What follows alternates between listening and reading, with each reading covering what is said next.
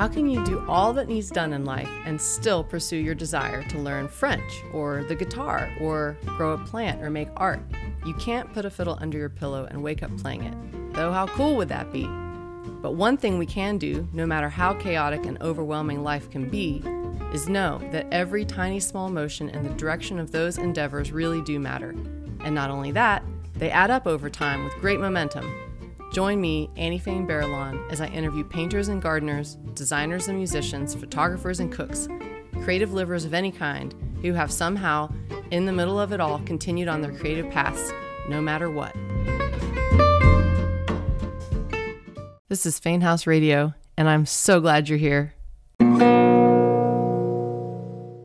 My name is Heather Stewart Harvey.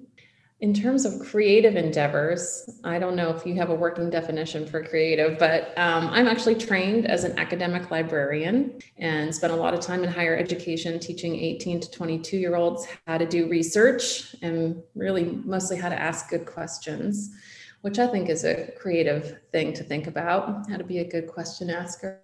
About, I would say maybe 6 or 7 years ago, I started going to the Center for Documentary Studies at Duke, learning how to make documentary films.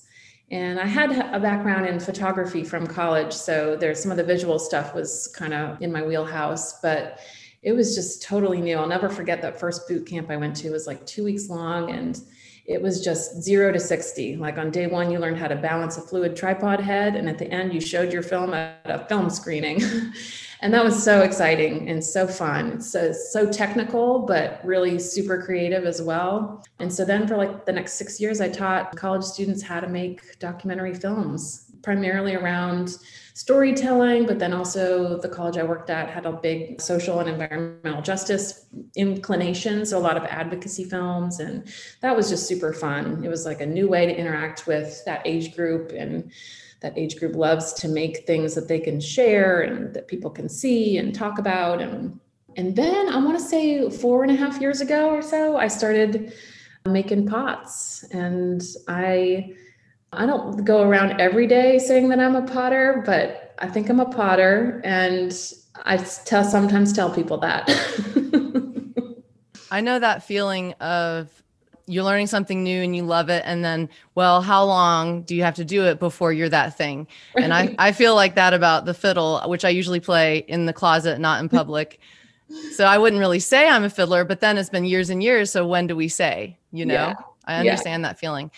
I also like the idea of the definition of creative being so open, because really technically, I think you would agree that like almost every single thing could be seen as creative in a way. Absolutely.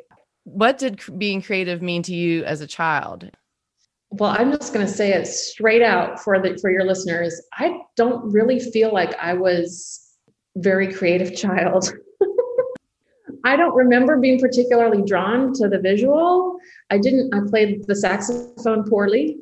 I had a kind of chaotic, resource scarce childhood, and I think I was just kind of hanging on. And I don't mean that to say that someone couldn't have that experience and, be sketching every minute that they had to themselves, but I was a big bookworm kind of kiddo. And I think as a coping strategy, my mom put me on the swim team, and I spent endless hours with my head in a chlorinated pool, time I still regret if I'm being asked.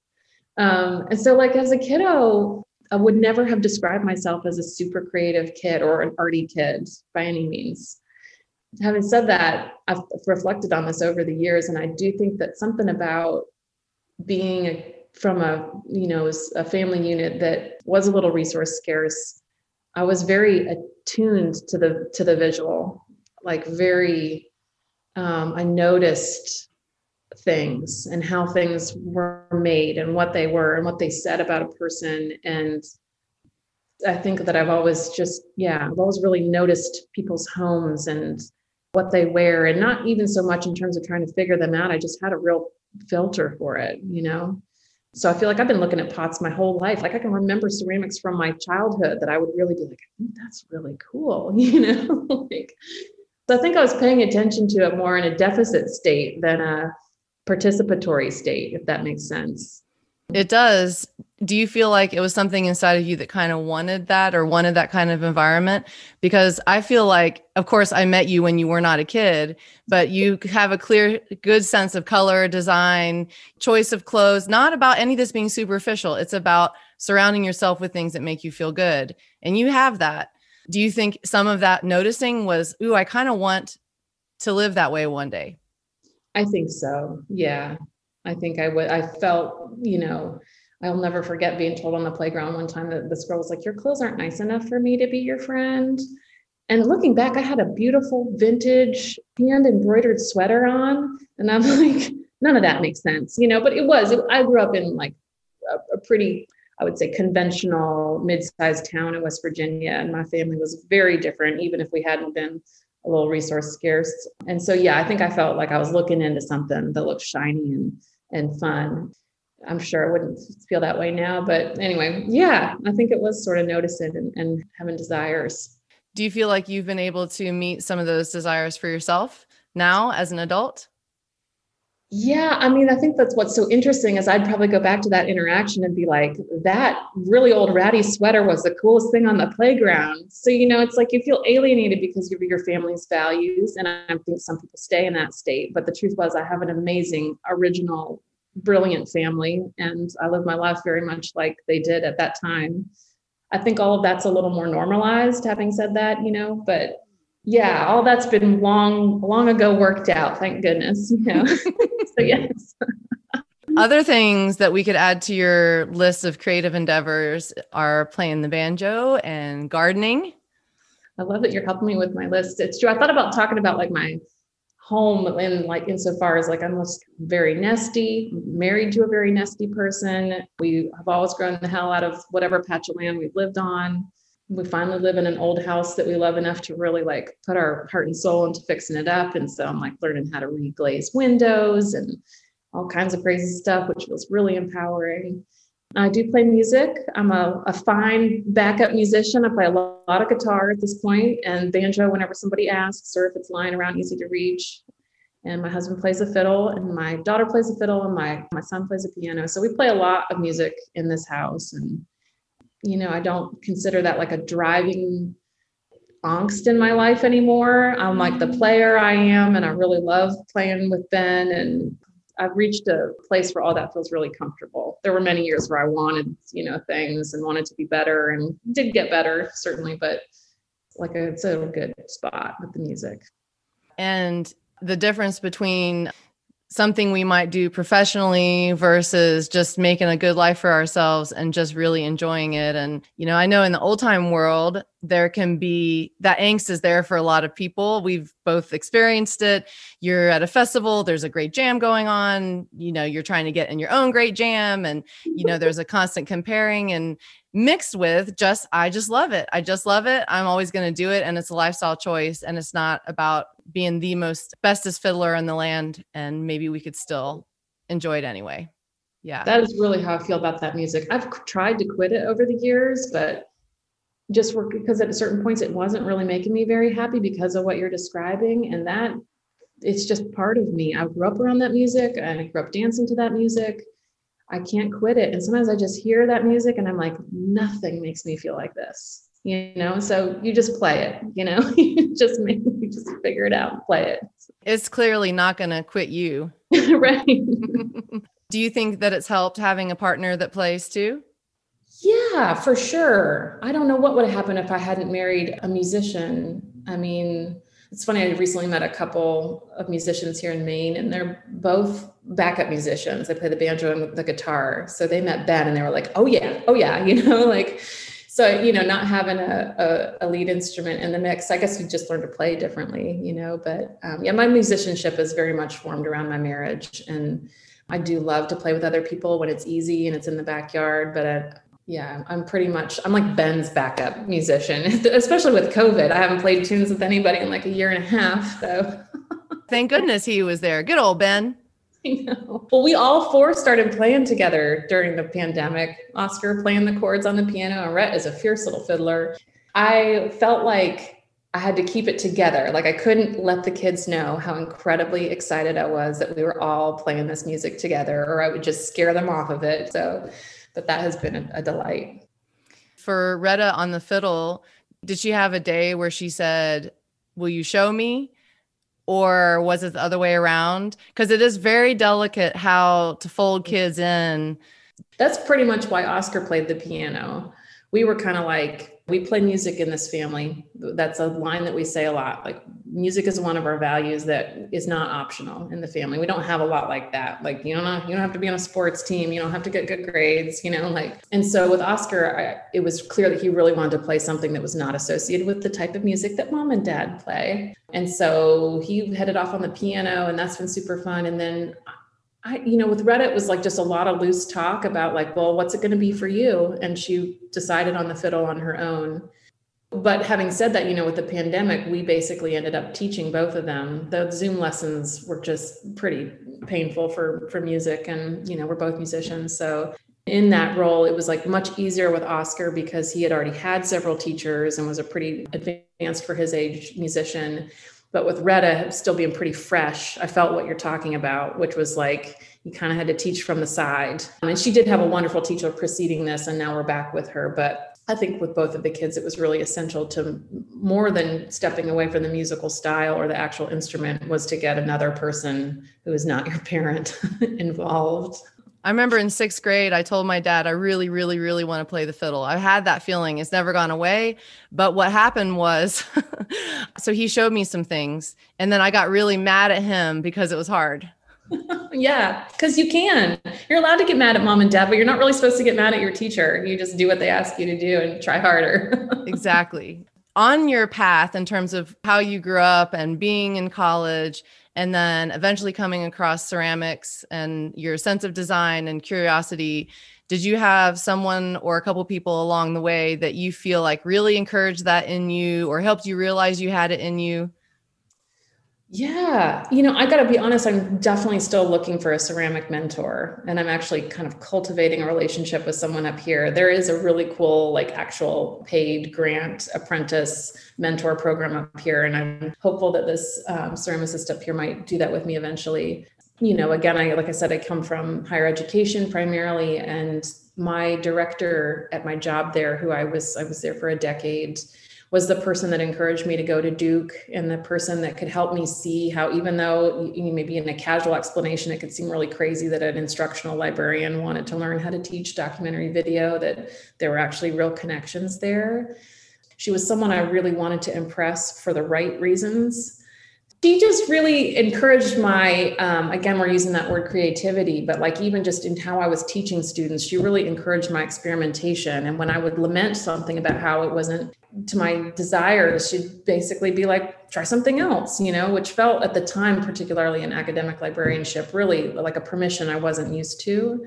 So, despite her, she's not a maker, she's a historian and a library director. I felt like she thought I could accomplish a lot. It was like, I don't know how I'm going to leave it mostly up to you. It was a very independent relationship. She was just like, just show me what you got, So it was a mix of seeing your potential from the outside of your own brain, because when we're inside ourselves, that's harder to see, mixed with high standards and expectations, mixed with freedom. So that's a combination that works for you?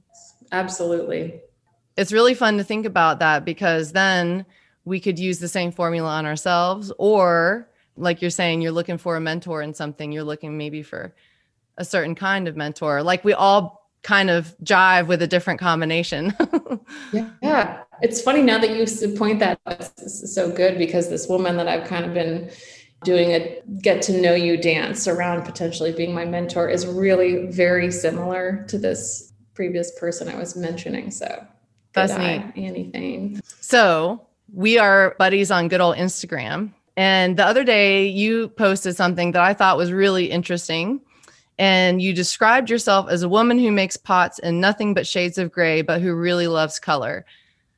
What are your thoughts about why you feel drawn to a modified color palette versus the world you like to live in? And also on your posts, you do photography where you're paying attention as much to the shadow as to the piece. the shadow that your piece casts. Mhm. I'm curious your thoughts about saying a little more about that. That's such a nice question. There's sort of a kind of technical answer.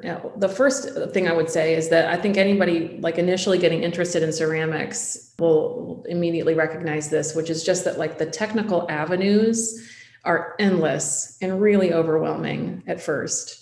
So there's like the physical technicality, like, are you wheel throwing? Are you hand building? Are you learning to use a slab roller? Those all have deep technicalities to them. Then there's like getting to know your clay bodies and getting to learn to load and fire your kiln the right way for those clay bodies. And then there's glazing, right? Which is just this infinite world of complicated chemistry and how the glazes interact with your kiln and your clay. And I could sense that there was something really strong for me in the world of making pots, but I needed to take some variables out of the mix on the front end.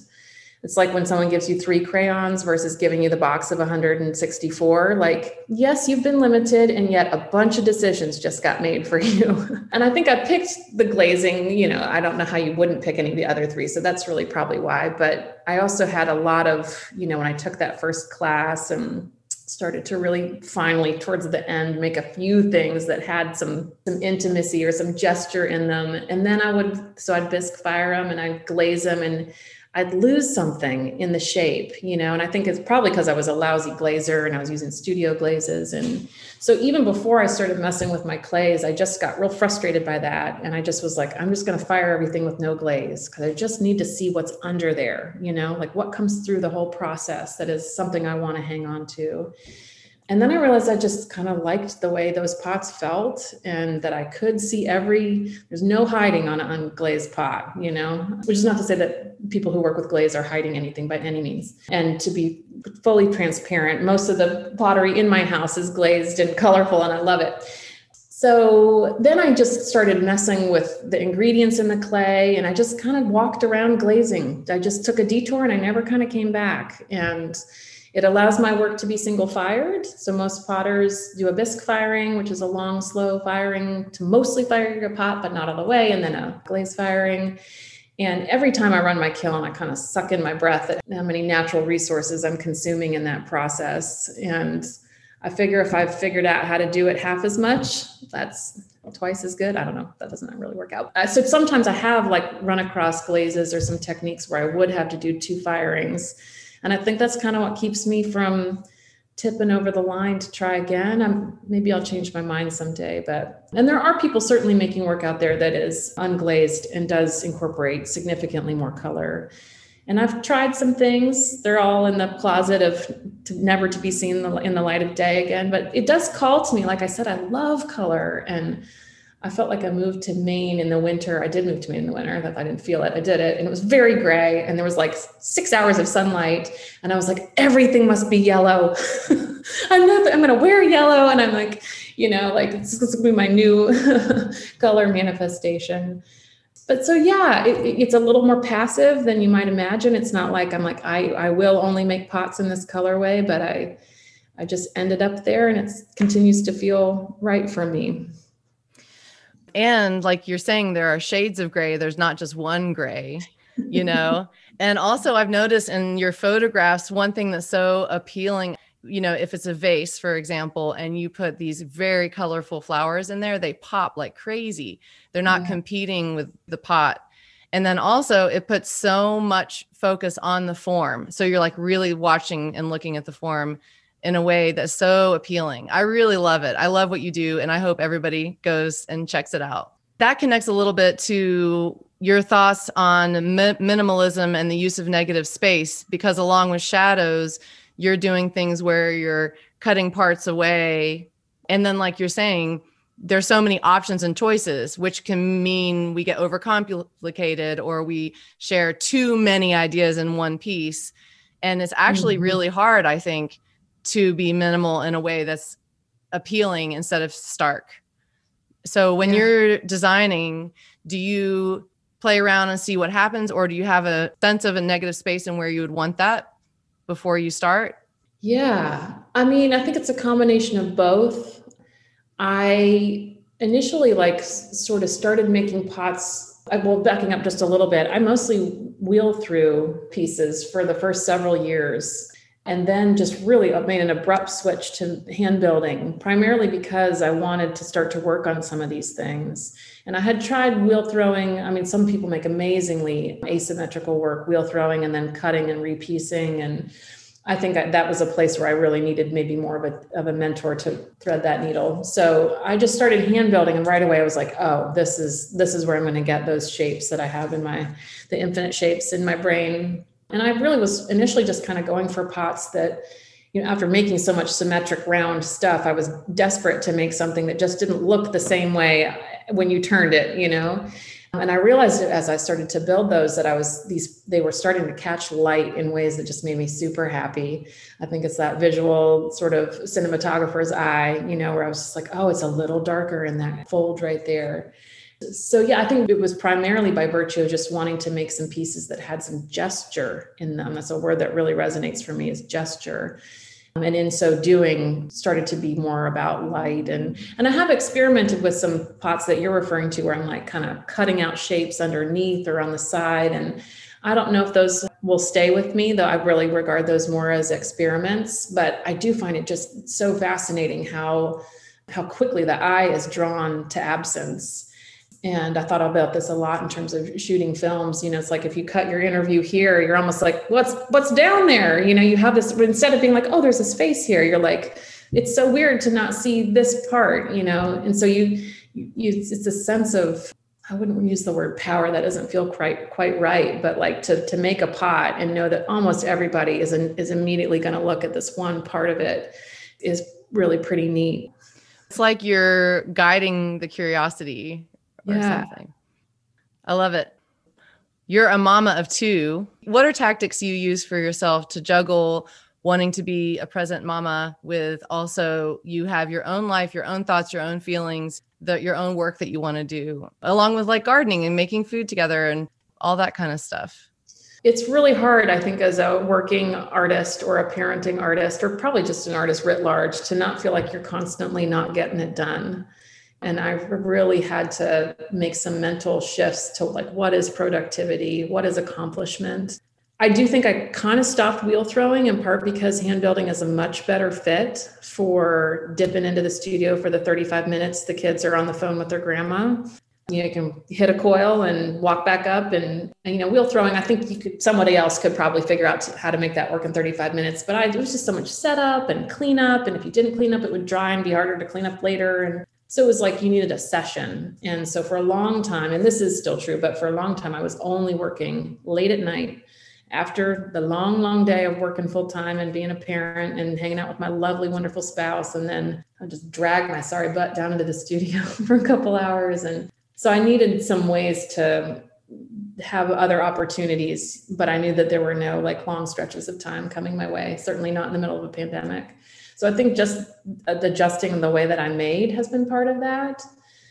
Both of my kids, my daughter was still pretty young when I started making pots. And I remember trying to keep it a secret from her at first. Like it was down in the basement. And I told Ben, I was like, just don't tell her what I'm doing down here. And I'm only going down after she goes to bed. So she'll just never figure it out. Well, ha, ha, ha, At that point, my son was much older and like, he was like of the age where he goes off and reads. And so he thought what I was doing down there was cool, but he's an independent guy. But my daughter, who is very visually inclined and always has been, was like, once she figured it out, which did not take long, was like, I'm coming down there and I'm going to be hanging out with you. And this is particularly on the weekends. I would sometimes get some daytime. And she's just turned out to be a marvelous studio mate. She can hold silence. She really learns quickly. She has her own studio table and her own gear. And certainly needs help sometimes, but I find that I'm able to sustain fairly long and productive time in the studio with her. And her interest has waned as she's gotten older, but so that was kind of sweet, and I would at times feel guilty. And at times, I shouldn't say at times, I have struggled with guilt, as I think any parent does when they're doing something for themselves. And I had a friend say, like the opportunity to see your parent do something passionately, obsessively, committedly, like that's a gift. Like she's watching you go for something, that is really valuable as a child to see that. So that's what I try to tell myself when I'm like, I'll be up in 20 minutes. You know? Well, definitely. It's like another way of giving them permission to be that way one day. Yeah. Which I feel like, contemporary parenting often focuses on like being overly well-rounded, like kids must kind of be good at everything. And I see some parents really getting worried when their kids get really obsessed with something. And I do recognize that that could be a concern, or especially considering what it is. But I just feel like as a parent, very interested in helping them follow their passions and obsessions. And if that means that they ignore something else, I'm like totally trying to be okay with that. And also in theory, we're going to have lots of different phases in our lives, and they will too. So this flows into the next, into the next. You were talking about the music stuff and kids, and my brother did the same, where he's like, I want to do the opposite of what my parents are doing. So that was fiddles and banjos. And he was a punk drummer and it was really loud. You could hear him for miles around. And then he went to college and people were playing bluegrass and old time. And he was like, what? I mean, he had all the tunes in his head, but he'd resisted it forever. And now that's his number one thing, is playing the fiddle. So he came back around to it. So it's sort of like waiting to see where the loop goes for our own kids, and knowing that it doesn't mean they never will, whatever it is. And who knows? Another thing that sparks my curiosity, you're talking about, instead of separating having the kid with the thing you do, sometimes letting that overlap. Sometimes we need quiet time and just no one around. But I've definitely experimented with just having them in here with me in my studio. And I've also had babysitting moments where it's my kids and two other kids, so I have like 4 or 5 at a time. And they were kind of small. I'm like, I'm going to take them in my studio. I was very aware, because 2 of them were tiny. This could be a total mess. Mm-hmm. I'm going to try and see what happens. And what I did was just say, welcome to my studio. This is a special space right here. And look, this is the spot for kids. And we're going to take off our shoes at the door. They loved the rules. They knew there was a snack involved. I know I've benefited from, when I was young, being included in some of that. Instead of assuming that young kids will trash a studio, like one of the mothers after doing that was like, oh my gosh, I can't believe you let them in your studio. And it probably helped that I wasn't the mama to all of them, because they were listening to me in a different way. So that's another benefit, is letting them be in someone else's studio or spend time with other people that are doing those things. And there's no way that it doesn't rub off. And we're not even supposed to know where we all end up, including our kids. So we'll just see what happens, right?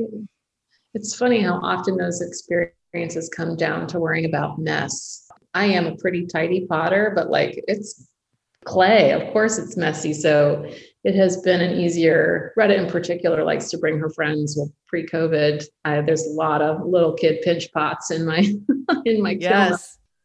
But yeah. And when those little friends grow up, they are going to have fond memories of being in your studio. Is there a maker, musician, creative liver, gardener person of any type of creative medium that you're really loving right now that we should all go check out? Yeah. Oh, I love this question. I am really digging the ceramics of Kat West, Kat with a K. She pots under the name Wisp Ceramics. Beautiful, beautiful stuff. Justin Robinson from the Carolina Chocolate Drops. He runs a really awesome Instagram feed called Country Gentleman Cooks. And I've been really interested in following him, not only because of, to my knowledge, doesn't talk a lot about music on that feed, but he did an interview with the podcast Uncivil one time that just rocked me to my core in terms of thinking about race and old time music. Highly recommend that whole podcast. It's not live anymore. They're not making anything new, but so it's an episode with Justin Robinson on Uncivil that's just amazing for old time. I think every old time musician should listen to that.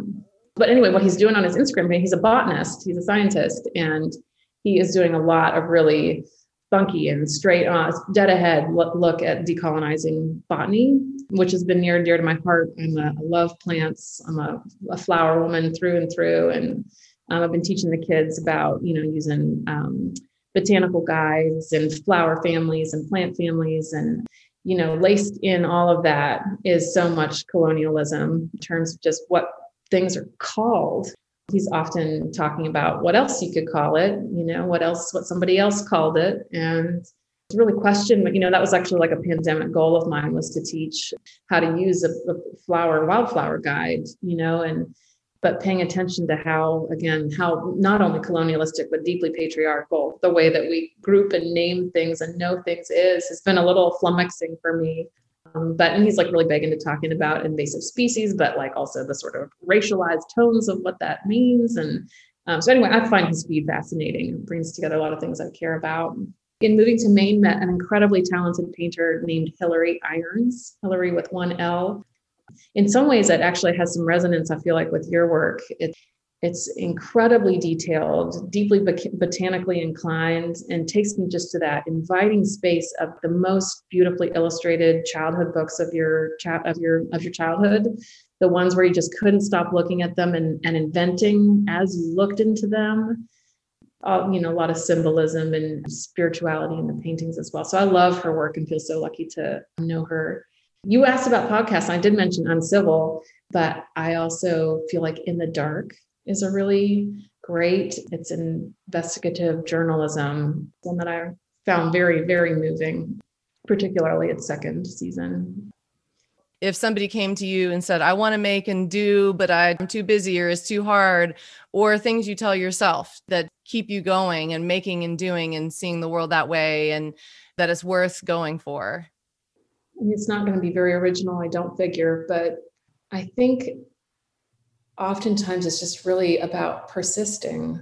And I don't know if this is a person that's like looking around for something, or a person that is struggling to push through on something that they care a lot about. On one hand, I would say you can't force it. I am sometimes struck by the difference between how I approached wanting to be a musician during the period of time when I did, versus how I've approached wanting to become a ceramicist. And I was actually like a very lazy music student. I wanted it to come easy, and I didn't really want to practice. And thusly, I am like a serviceable and unshowy, accompanying musician, right? But like with the pots, I just could not get enough of it. It flabbergasts me still, because sometimes I look at it and I'm like, this is really impractical. You're probably never going to make a lot of money. You're using a fair number of natural resources in the world. You're not saving anybody's life with this gorgeous vase you just pulled out of the kiln. Your work is not addressing systemic racism and deep class divisions in this country. Like, I could really talk myself off the hill in a hot second. And yet every night, no matter how tired, I am in that studio scraping away, so there's like information in that. And I've just had to be like, okay, all right, I hear you. I have all these questions and all these doubts. I do not have them figured out. And I'm just going to let them sit there for now and pay attention to how badly I want to do this, Yeah. And I think that you're totally right that people choosing to spend large amounts of time on some of these things can definitely, there's a list of ways to talk ourselves out of it. But then it keeps coming back. Like you're saying, we can't just stop. It's something that's bigger than us, that's important. And then maybe what we should be doing is turning it back around, that clearly my deep self wants to do this, and that's right and good. And when I do that, I'm caring for myself, which means I'm caring for the people around me, which means I'm caring for the whole world. Yeah. Well, and I think also sometimes like there are a number of ceramicists. I didn't mention them when you asked, because I feel like they already have they get a lot of attention, rightfully so, who, over the years of honing their craft have figured out how to bring together social concerns or environmental concerns with the aesthetic, if you want to call pots or painting or fiber an aesthetic, you know what I mean? And that sometimes it's kind of like not glazing. It's maybe you need to figure some things out first before you fully integrate all the things that you care deeply about as a person. Yeah, totally. I'm so happy that you said yes to hanging out with me right now. I'm so happy you asked. I look forward to talking to you more again soon.